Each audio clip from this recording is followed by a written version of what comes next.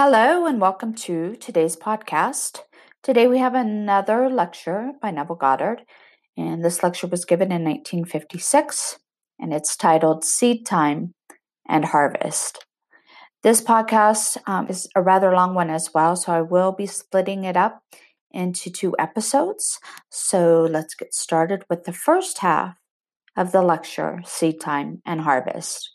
Neville tells his audience, as you have been told, this morning's subject is seed time and harvest.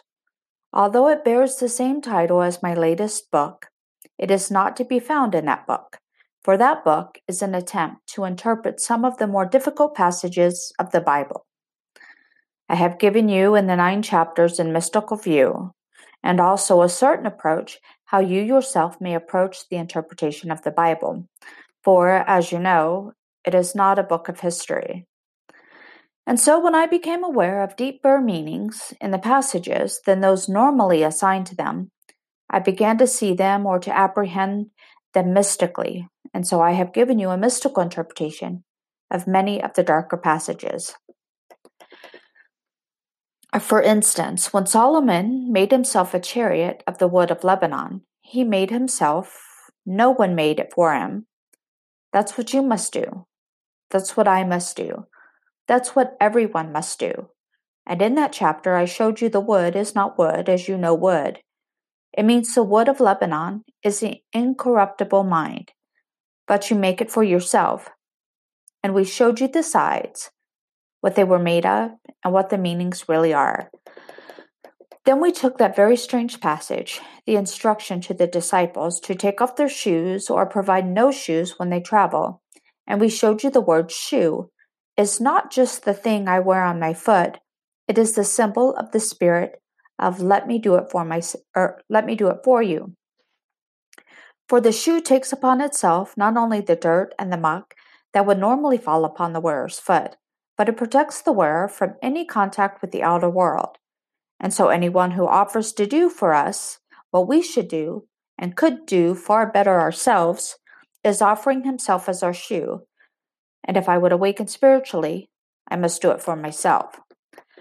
I must take my own mind and control it, take my wonderful imagination and actually control it and set it to noble purposes, and not have some intermediary come between myself and God. For the God of this world is an eternal God.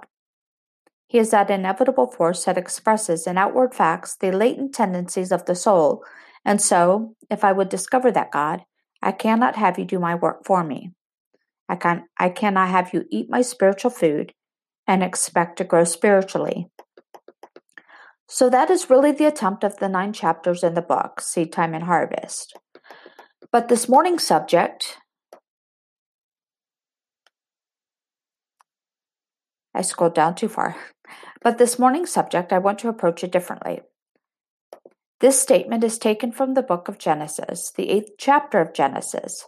It is a promise made to man that while the earth remaineth, seed time and harvest, hot, cold, summer and winter, day and night shall not cease. We are told that man was placed in a garden. The garden was completed. Every tree was bearing fruit. Everything in the world was finished. And he was placed in the garden to dress it and keep it. He doesn't plant it. He doesn't do a thing but dress it and keep it. He is not called upon to make trees or to grow new trees. Everything is finished. As we are told in John, I have sent you to reap that whereon you bestowed no labor, for creation is finished.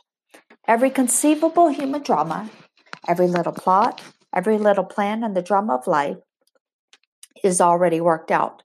As mere possibilities, we are not in them, but they are overpoweringly real when we are in them. So man can get in touch with that particular state of his choice. For my imagination can put me in touch inwardly with the state desired, so I am in it. If I am in it, I will realize it in my world. The states in which we find ourselves are the seed time. The harvest is simply the encountering of events and circumstances of life. But man's memory is so short, he forgets the seed time. But all ends run true to origins. So if the origin, say, is misfortune, the end will be misfortune. But when you reap misfortune, you wonder, why should it happen to me? When have I set a thing like this in motion? Haven't I given to the poor? Haven't I attended service? Haven't I prayed daily? And why should these things happen? But you see, my God never forgets, because He always gives the end in harmony with the origin. And you and I are selectors. We don't make. We are not creators. Creation is finished. The whole vast world of creation, as told us in Ecclesiastics, I am the beginning and the end. There is nothing to come that has not been and is. So look upon creation as finished, and you and I are only selectors of that which is. By selectors, I mean that you and I have the privilege. We may not exercise it, but it is our privilege to select that aspect of reality to which we will respond, and in responding to it, we bring it into existence for ourselves. Not knowing that we are so privileged, we simply go through the world reflecting the circumstances of life, not realizing we have the power to create or to outpicture the circumstances of life. So let us analyze what I personally mean by seed time. If everything is finished and completed, then why the promise there shall be seed time and harvest as long as the earth remains? Now, seed time, to those who are here this morning, as we should really know, we are not taking it literally. Our seed time is that moment in time when you and I react to anything in this world. It may be to an object, it may be to an individual, it may be to a bit of news that we have overheard, but the moment of reaction, that emotional response is our attitude. Our attitudes are the seed times of life. And although we may not remember the seed time or the moment of response, nature never forgets. And when it suddenly appears in our world, that suddenness is only the emergence of a hidden continuity. It was continuous from the moment of reaction until it appeared in the world. Its appearance in the world is harvest. So you and I must harvest anything we desire, but we must first have a seed time. It must be preceded by a moment of response or an attitude.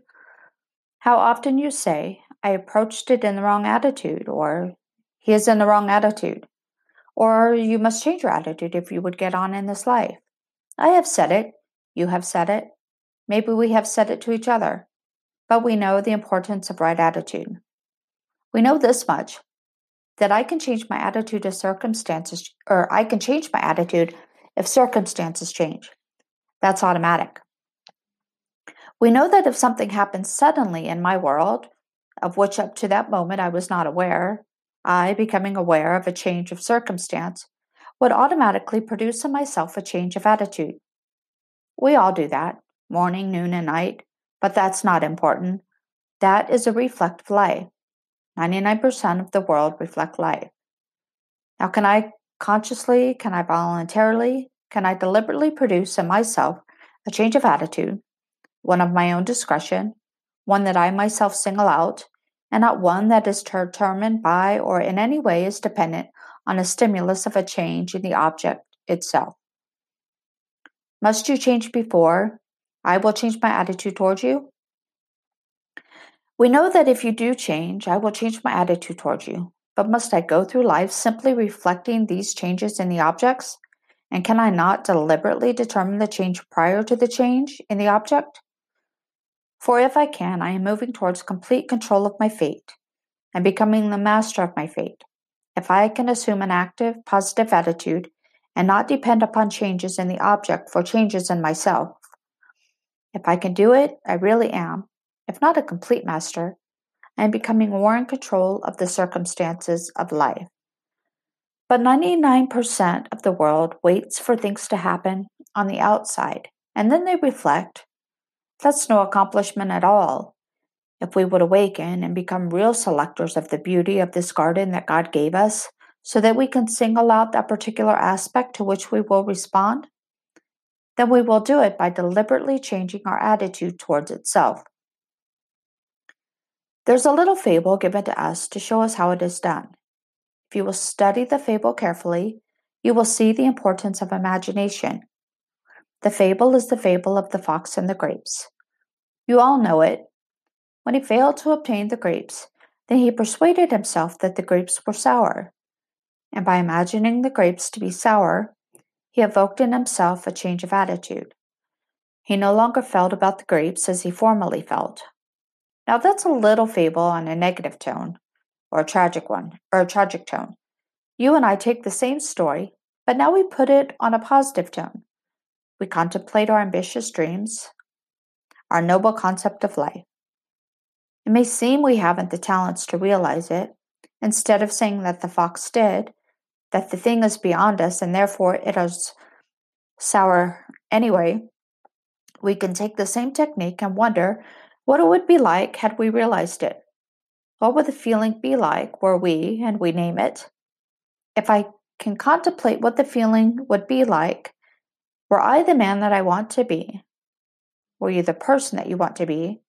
And rejoice in that state, as though it were true, I am producing in myself that emotional response necessary for seed time. Okay, that is the end of today's podcast on the first half of the lecture, Seed Time and Harvest.